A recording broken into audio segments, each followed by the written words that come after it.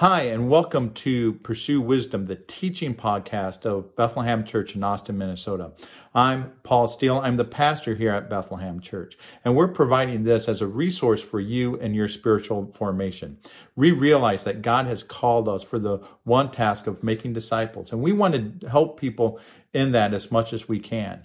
And so we're providing 2 times a week teachings that will help you in your discipleship, in your spiritual formation. And on Thursday nights, we've been going through a series entitled The Greats as we look at the expectation God has for his people. And so what you're about to hear is my message. It's the second in the series of The Greats, where we talk about loving your neighbor as yourself. And as we love God and as that becomes our foundation, we build upon that the reality of loving one another, loving those around us. And that is something that we need to do. God expects us to be people of love. And so we need to learn to love one another and love those that we come into contact along the way. I hope you enjoy it. God bless.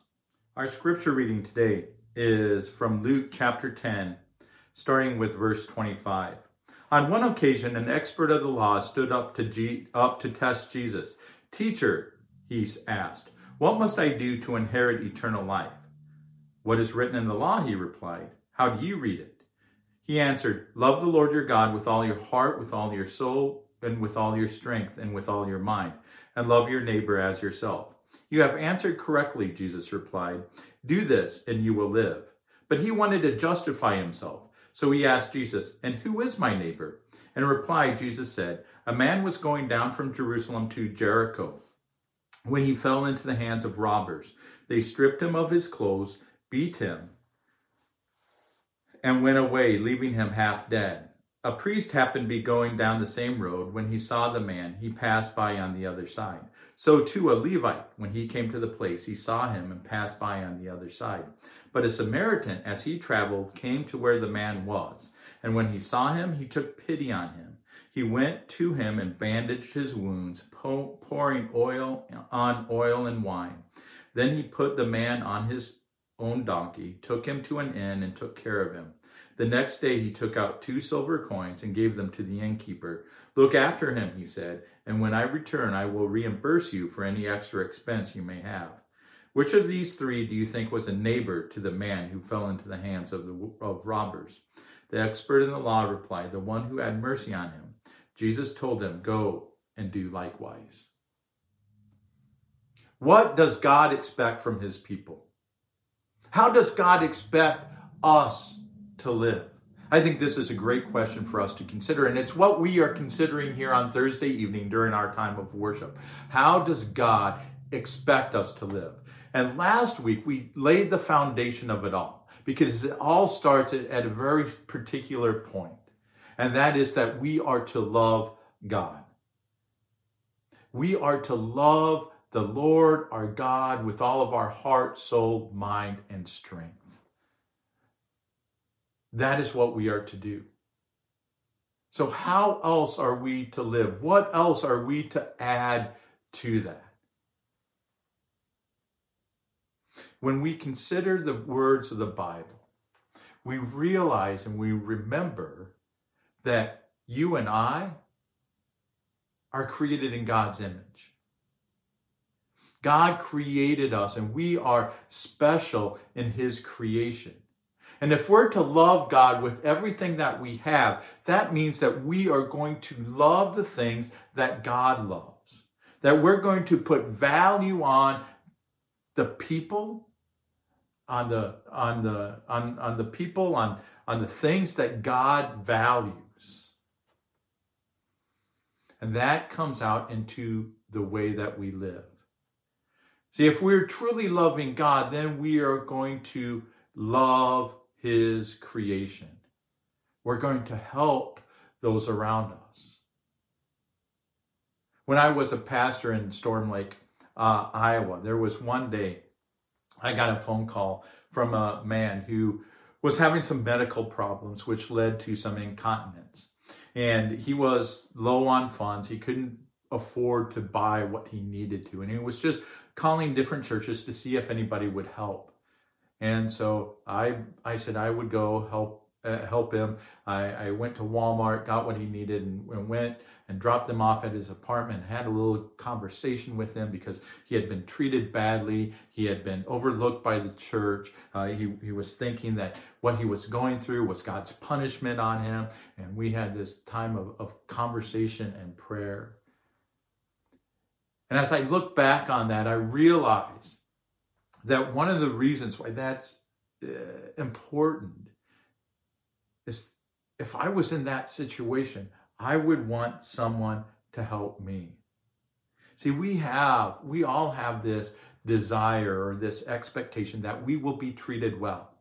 See, we come into almost any relationship, any interaction with another person with the default expectation that we're going to be treated well. That is what we expect, that people are going to treat us well. And if that is our expectation, then we need to treat other people well as well. In Matthew chapter 7, verse 12, and this is part of the Sermon on the Mount. Remember, the Sermon on the Mount is Jesus's manifesto of what it means to be a citizen in the kingdom. This is what Jesus says. So in everything, do to others what you would have them do to you. For this sums up the law and the prophets. This is what we call the golden rule. Do unto others what you would have them do to you. So treat people the way that you want to be treated. Jesus tells us that this is how we fulfill the law and the prophets. We fulfill the law and the prophets not by coming up with this long list of extra laws and regulations that we have to keep. No, we keep the law. We fulfill the law and the prophets by loving by one another, by treating one another with kindness and patience and graciousness. That is how we keep the law. And that's God's expectation for us, is that we treat one another with love, with respect. We help those who are in need. So the golden rule sums up all the law and the prophets. All the law and the prophets. If we want to keep the commands of God, we have to obey them. We have to obey them. And one of the commands that God has, that he has given to his people, is found in Leviticus chapter 19, verse 18. Leviticus chapter 19, verse 18. This is what is written. Do not seek revenge or bear a grudge against one of your people, but love your neighbor as yourself. I am the Lord. Love your neighbor as yourself. Don't go and hold grudges. Don't go seek revenge. Don't do that. Rather, treat the other person, treat other people the way that you want to be treated. Don't go out and cause them harm because they may have caused you harm. No, stop the cycle of violence. Stop. This way of living that causes harm on one another. Now, you can do something different by loving those around you, loving your neighbor as yourself.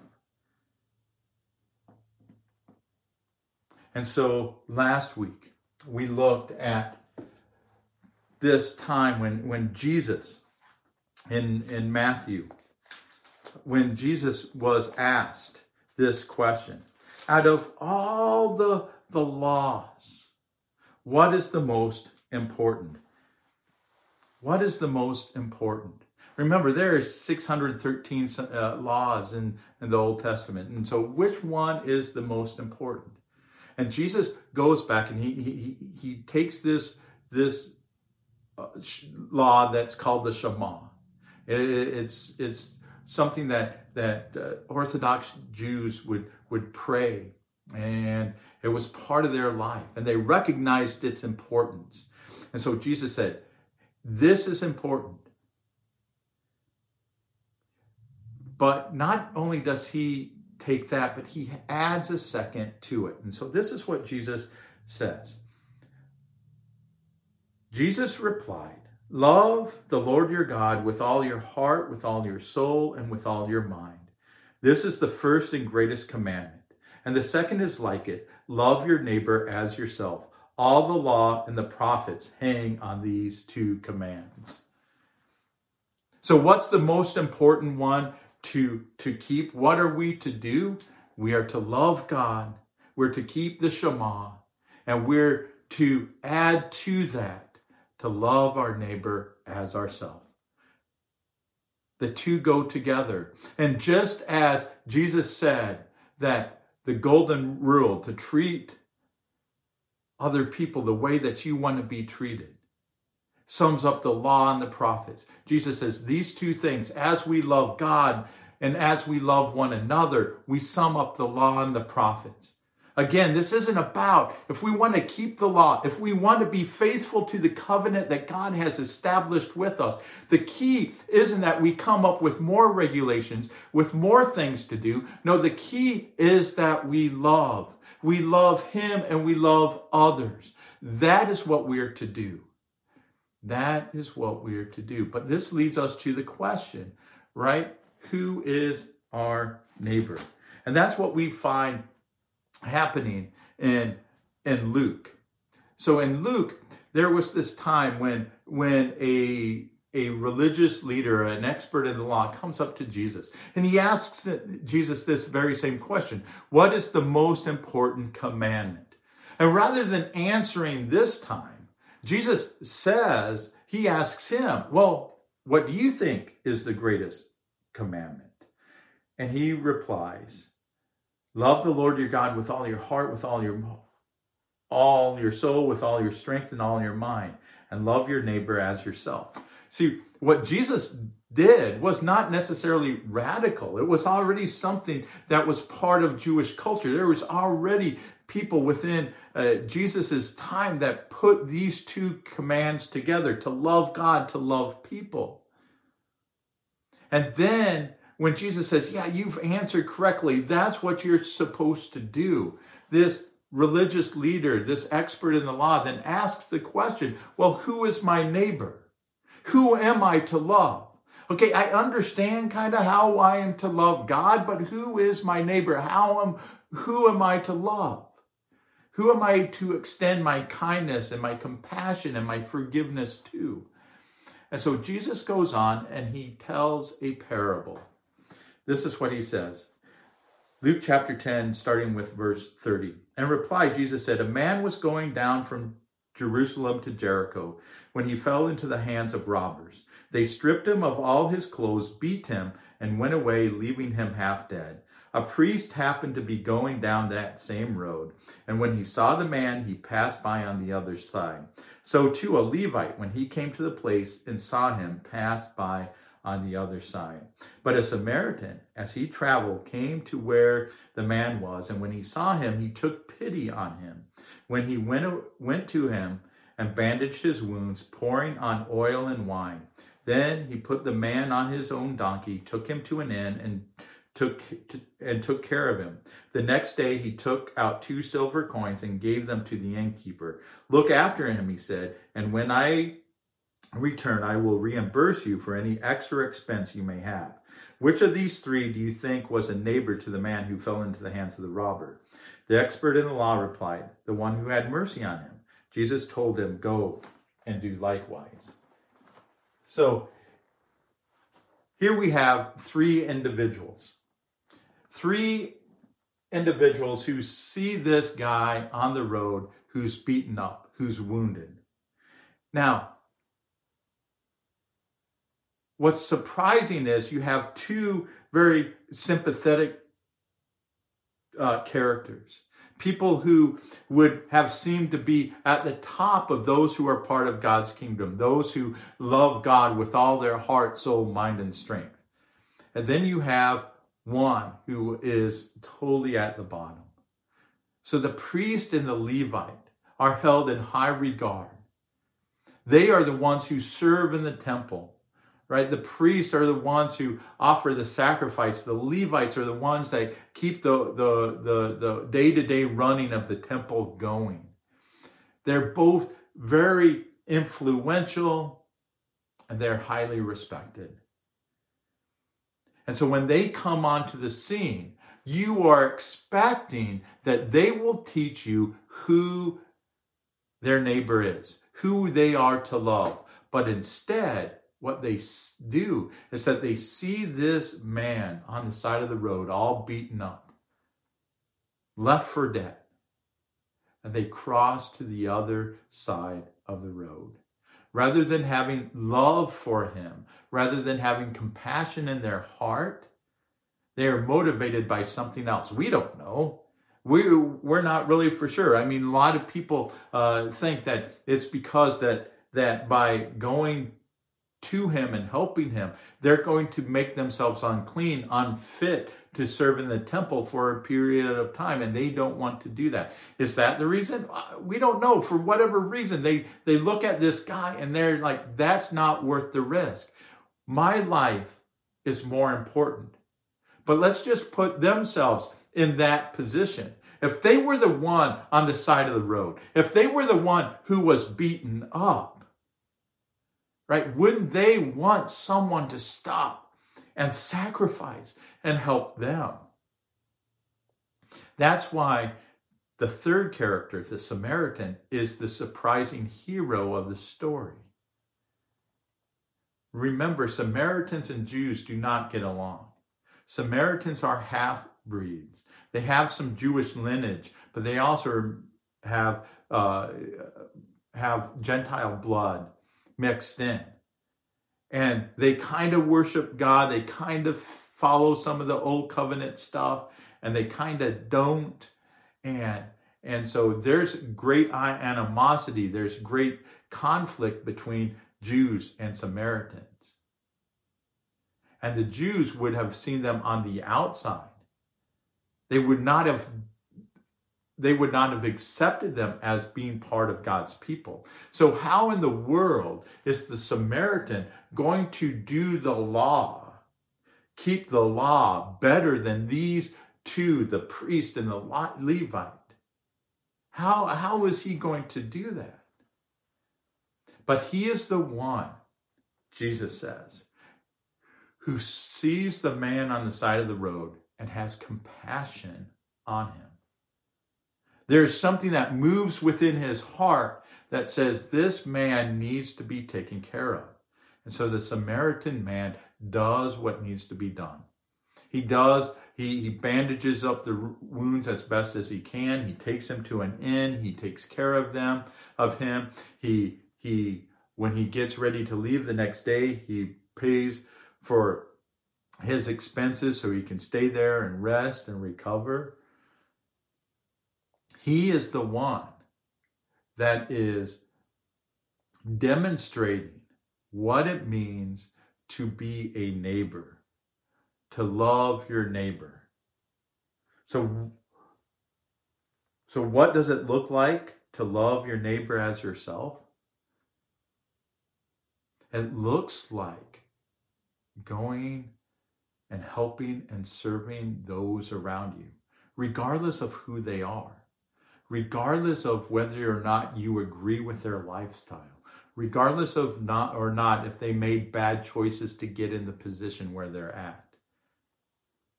That's not up to us. What's up to us is to love them, to help them, to be kind to them, to show them compassion, to treat them the way that we want to be treated. The Samaritan isn't just the neighbor in this story, he is the example. So when Jesus asked the religious leader, hey, who is the neighbor? The religious leader says, well, the one. He can't even say the Samaritan. The one who showed kindness. He's the neighbor. And then what does Jesus tell him? You go and do likewise. You go and do likewise. You be like the Samaritan. Your job isn't to be like the priest. Your job isn't to be like the Levite who ignored the man alongside the road, but rather you are to be like the Samaritan who had compassion on him and helped him out. That is what you are to do. See, we are to expand our definition of who is our neighbor. We want to, just like this religious leader does, we want to close it and make it as small as possible so we have the greatest chance of success.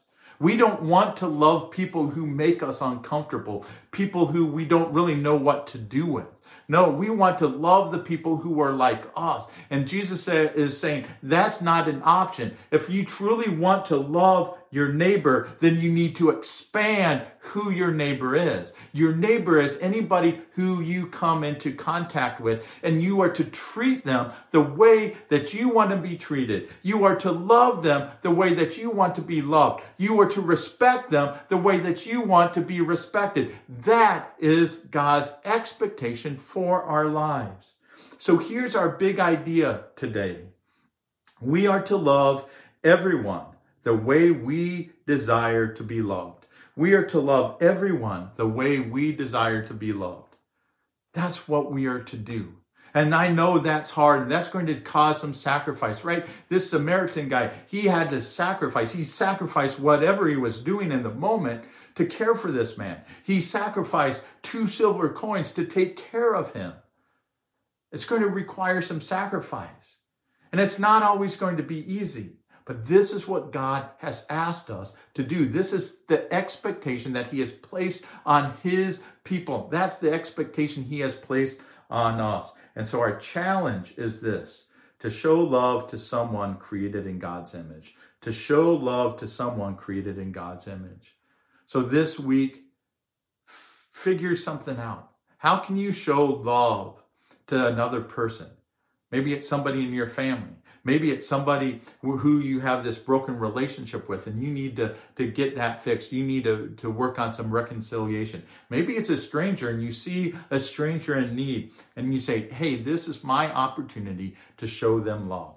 Whatever it is, what can you do to show love to someone created in God's image this week? And as we come to kind of close this all up, I want us to consider three questions. And the first question is this: when was a time somebody showed you unexpected kindness? When was a time when someone showed you unexpected kindness? And how did that make you feel? When was a time when someone showed you unexpected kindness, and how did that make you feel?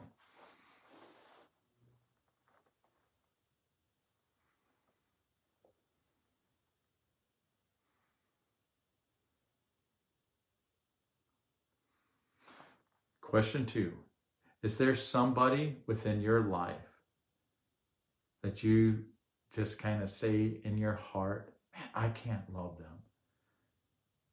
I just cannot love them. They're unlovable. Why do you feel that way? Is there someone in your life that you just say is unlovable? I can't love them. Why do you feel that way?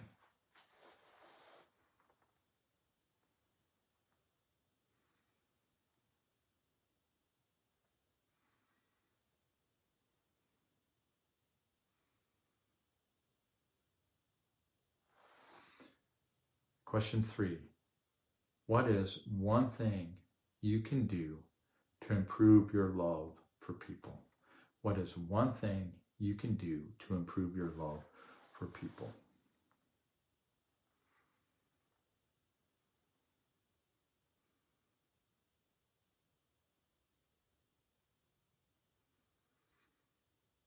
So 3 questions. When was the time somebody showed you unexpected kindness, and how did that make you feel? Is there someone in your life that you just find unlovable, and why do you feel that way? And question 3, What is one thing you can do this week or that you can focus on that will improve your love for people?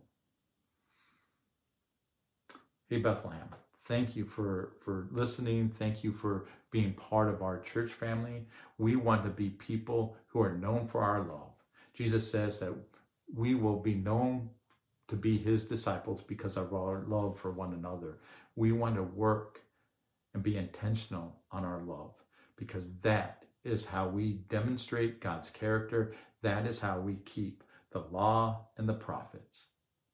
Let's go and be people of love. God bless. Hey, I hope that message was inspiring, encouraging to you. And my one ask in all of this is if this podcast has been beneficial to you, if it's helped you in your spiritual formation, that you go to our website, BethlehemChurchAustin.com, and give. And that helps us to not only put on the podcast, but also to do the work of making disciples. So thanks for listening. Thanks for being a partner with us in this task. Have a wonderful week and God bless.